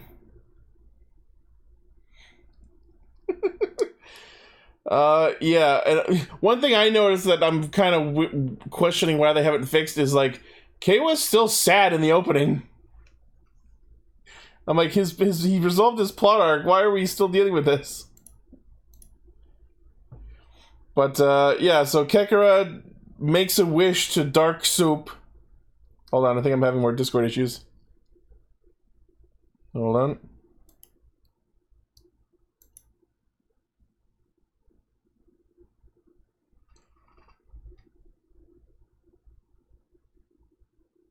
No route, fuck off. Pardon me while I see if I can fix this. I don't know what's going on with the Discord server. Oh, there's Ichi. Oh. Was I talking over you? No, I was having issues on my end, I think. Oh, okay. Well, yeah. Anyways, yeah, that was the issue that we were all having. Yeah. Oh, okay. Can you hear me fine now? Yes, I can. Okay, so yeah, the idea of the episode is that Kekra makes a wish to Dark Soup to end Tycoon, and that apparently auto-translates into turn the other riders into plushies. Well, not plushie. One was, Neon turned into a Lucky Cat sculpture. Yeah. One turned into an actual pumpkin, and Buffa was a plushie. Yeah. The fact that I've seen YouTube shows that handled this sort of situation easier on lower budgets. It didn't need to jump through so many fucking hoops. This was all for the sake of, while I'm playing this fucking Danganronpa wannabe bullshit with Kayla, I want to make sure that another rider doesn't bust through the wall and wreck my shit. Then just have Kayla then acknowledge, let me handle this alone. Which, of course, doesn't even end up happening because Daichi's there, but that's a whole other thing we'll get into in a bit. And yeah, I don't know if you heard while I was having issues, but Kawa is still sad in the opening, even though he's got his sister back. I'm surprised they didn't fix that. Oh, am I having more issues? Hello, hello? Fucking Discord.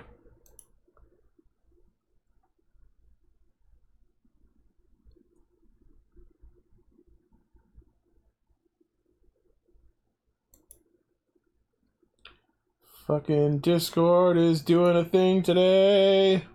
Where do I change the goddamn server?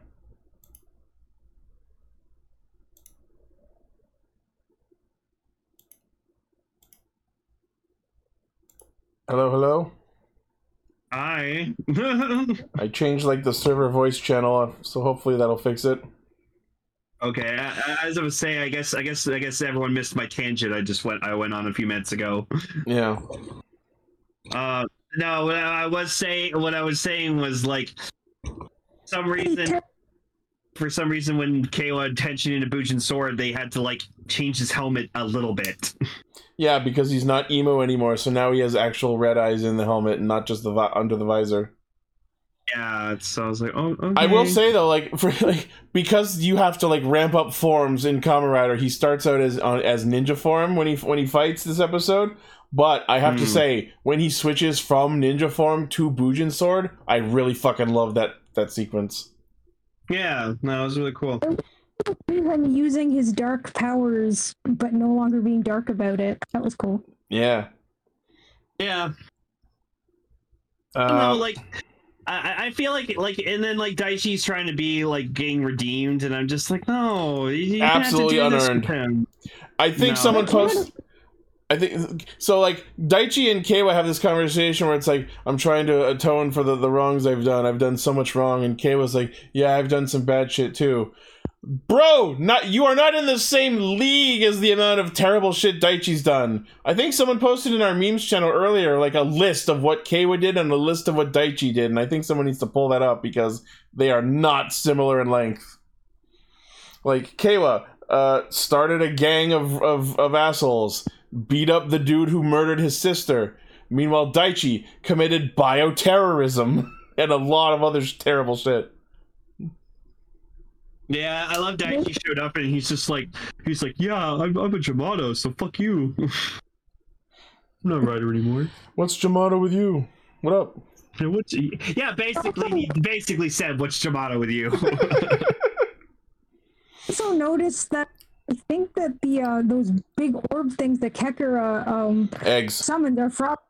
Yeah, they're frags. Yeah, they're also, frog eggs. he tried to block Tycoon's rider kick with his tongue. Yeah. Cool. That was gross. Death. Sorry, say again? By Death by eggs, yeah. Death by eggs. Yeah, so Regard was cool. Jito just pulls the Zillion driver out of nowhere. No, but then we find out at the end it's like the other fucking guy, and he's like, oh yeah, I just made him up.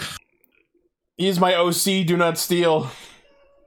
See, Decker, you don't like Regard's design? I think it's cool. I know they Regard took parts from the Assault Wolf. Yeah, Kamen Rider Regard is literally just Gazer, palette swapped, and then they stole the Assault Wolf chess piece. It's kind of dumb. It's very odd. Very Hellstar Remina. Like this is better than fucking Solomon and whatever the fuck Storius was at the end. It was literally Storius. Yeah. Kamen Rider Storius. I don't like thinking about Saber. Yeah. I have mixed feelings, but we've talked about that. But yeah, so we get Jito becomes Kamen Rider Regard. So now we've had Glare 2, Regard these nuts. Gazer, and Regard Omega. As Suel takes he gets like an eye. Yeah. The eye opens up in the helmet. Ooh, it's so different. Steal candy from babies and small businesses. No avail. The eye was cool. The eye was cool. Yeah, I like the eye. Cool. So I said it's very helpful. He should have been like Kamen Rider Disregard. Oh, actually, that would have been a cooler name for the second version. Exactly. Disregard. No. Regard should be the one with the eye open, and Disregard should be the one with the eye closed. Oh, there you go. That would have been kind of cool. But just I don't know, and then sorry. The last thing for me for the night, the whole eye thing. A lot of people were pointing out that it's very similar to how the Great Shocker Leader by the end of Kamen Rider was revealed to just be a singular eye type of creature. Oh yeah. So people started to theorize that what if the Great Shocker Leader was from the future? I guess I can see the parallels, but I don't think the Shocker Leader owns the fucking patent on being an eyeball. Oh, but it's just like it's very similar of just how like one singular yellow eye surrounded by red and all that, and it's just like, yeah, that's pretty neat. I like that similarity. Yeah. The eye of Sauron, actually, as you described it. And now I'm gonna go get a drink, so I'm ready for the blazer. It's the eye of the beholder. Because audience. Give minute. Is that why the beholders in D&D are called that? Because the eye of them. Oh my god. Absolutely. My god, I never thought that. Oh my god. Oh my god. So, of course, Ace, being our protagonist or MC, my mind is blown. he breaks out of, he curse. does the exact same thing Samori did basically, and breaks the curse. He's still the god of creation, but he breaks out of the albino curse. Yeah, because of course we're going to see albino Ace for the rest of the show. What were we saying, Emily? I just said I thought he looked so cool with white hair, but I mean, yeah. I just really like white hair. I barely recognized him, honestly. I had to will myself to remember this is Ace. Decker, can you make that suit gray for me, please? Thank you. Maybe blue for Ichi as well. Thank you. And orange trim. I gotta say, despite being a gigantic fucking asshole, I admire the way Kekra went out like a boss, just doing his classic pose. Yeah, Kekra, I'm going to miss him. I think he was my favorite villain this season. I wish he would have reverted back to his statue form. That would have been amazing. Then he just exploded into pieces. they just practical explosion the statue. Yeah, oh yeah, they just fucking detonate it. Yeah, detonate with a charge. I just realized something. Mm-hmm. The reason that his wish turned everyone into inanimate objects is because he spent most of the season as an inanimate object. Oh, that's a nice parallel that I did not think of. Anyways, you know what I want? I want a premium Bandai Kekra? small desk buddy Kekra. SH Figure Art Zero Kekra. Yeah, Figure Art Zero Kekra. Let's fucking do it. Kind of surprised they haven't, to be honest. Yeah. Like, gonna turn into it, and then like you said, then that was going to dissolve. But so Kekra gets defeated, and Geets defeats Jeets, and then Suel absorbs him. Thank you for killing my OC. My turn. And then he goes, time for yet another game, the Desire Grand Prix finale. And I'm like, ah! I know this is I'll talk about it when we talk about Geets as a whole, but this is definitely one of my big problems. Oh, look at that! That looks so cool. It's grayer. I like it. It's gray. Oh, you can make the Vision Driver gray. I'm just kidding. Grayer. Kamen Rider Grayer. Grayer. Yep. We need the blue one. So yeah, as this new game starts up, Dark Soup walks up to everyone, and instead of saying congratulations, she's like, my condolences, everyone's a Kamen Rider. Oh, I didn't pick up on that. That's fucked up. Yep. Damn. I think the first one they handed it to was the housewife from the start of the show. Oh, no, but she died. Well, she's alive again in this world. Everyone died in that first episode. Yeah. So yeah, the episode ends with Suel becoming Regard Omega and darkening the world, or putting up some sort of Jamar area around the entire world. And then next week's episode looks interesting. So on one hand, there was a shot where I think Dark Tsumuri did a henshin kind of pose, and now I'm worried, are we gonna get Kamen Rider Tsumuri this late? Well, we got Blaze. Kayla made his world where everyone came back, and then Geets reverted it back to the previous world, so then everyone continued to stay dead or retired. I don't know. So, it's really impossible to keep fucking track of anymore. This has gone. This has gone beyond my ability to pull off the Zeo whiteboard bullshit that I did. I remember that. And also, my favorite shot in the episode preview is, remember that shot in the opening of Tsumuri and Ace standing in the rain, and then she pulls the gun on him? I'm pretty sure they're doing that shot. Yeah. I don't fucking remember. Jesus Christ. This I'm week, sorry. this episode, we got the shot of Ace breaking out of the thorns, like in the opening, and next week we're gonna get the shot of Tsumuri and Ace in the rain with her pulling the gun on him, like in the opening. So I'm super excited to see that. remember back in Drive, we like kept seeing the Charteron flying, driving through those spikes, and we were like, "That's got to be at some point in the show." And then they actually did it. We're like, "Yeah, yeah." That's the thing. Every season they have one shot in the opening that happens like in the last 10 episodes. We never ever got fucking Revice. We never got what's his face, freaking like in the suit, being like a demon or whatever. We never got that shot ever. Oh, of Icky being a demon? Yeah, Vicky. Yeah. In the suit. Never got that. But yeah, so Geets, I'll say I enjoyed the Kekara part of the episode. The rest of it was kind of Daichi is trying to earn his atonement, but it is absolutely fucking undeserved. Undoing your terrible terroristic acts does not apologize for doing them in the first place. Yeah, like Buffa fucking apologized to Sarah. And it's okay, you didn't mean it. Like it generally wasn't Buffa's fault. He did not know who he was fighting. No. But anyways, we're done with that plot line, and we can finally just focus on finishing the show and being done with it and getting the gotcha. Let's just say, like, I was watching everything this morning, and like I watched Geets. And I was just kind of watching it, and I was like, okay, yeah, that's Geet. And then I was watching King Oger, and I was like, oh, fucking boy. Like, Geets? I don't know. Like I said, unfortunately, one of Geets' problems is that it's airing alongside King Oger. Yeah. That's such a shame. I guess I should also announce this. So I said I was going, like, I pre-ordered some Gotchard stuff, and like unfortunately I decided to cancel my pre-orders just because, like, I think I'm just slowly losing interest in like owning like Toku things, or at least I'm not gonna hype myself up enough to buy things so much anymore. So I was hoping you'd have the belt on hand when we do our unboxing video of the cards, but that just means we'll have to use them in my DN driver instead.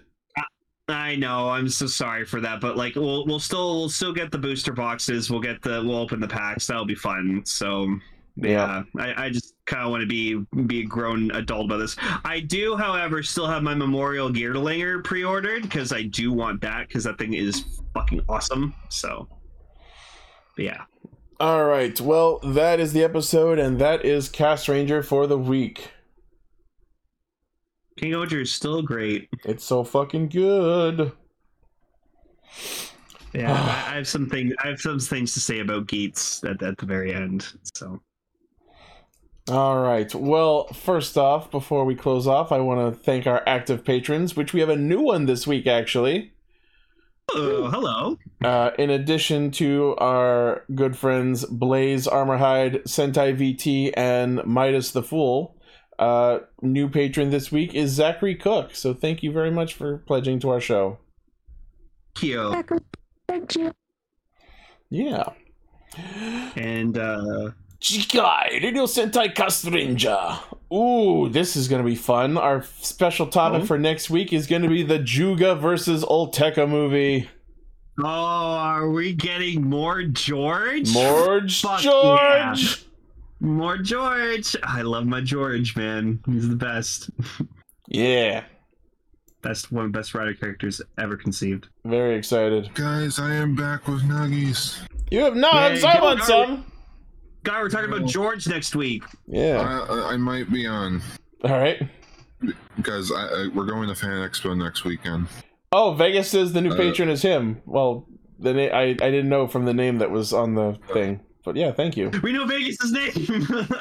I just doxed you, I'm sorry! Oh, shit. Alright, well...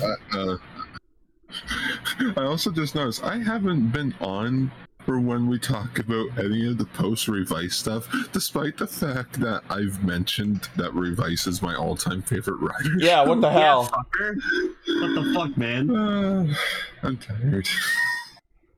I'm tired too, trust me. I worked 6 days straight this week. I really have to pee, so we need to finish. Anyways, thank you, everyone. Fucking stop it, please. You just creeped out everyone wearing headphones. Including me. Anyway, thank you all for listening, watching, liking, favoriting, sharing, subscribing, hitting the bell, and being awesome. Our primary hijinks source is castranger.podbean.com. From there you can find our Facebook, Twitter, Patreon, Discord, merch store, all of our cool shit. Buy the baby onesies. Let us know what you thought of these episodes in the comments. Let us know if there's anything you'd like us to cover in a future episode, and we will see you next week. When are we going to talk about more VR troopers? Says the man who decides the schedule. Next year. We'll talk We need to about, talk about more year. Captain Power, man. Oh, all right. There's time for everything. Where's the DVDs? Have them. DVDs. Like for real, what did happen to those DVDs? I probably still have them somewhere. I don't know. All right, bye. Stay Sentai, everyone. Also, when we start Gotchard, there will be a new thing instead of Stay Sentai.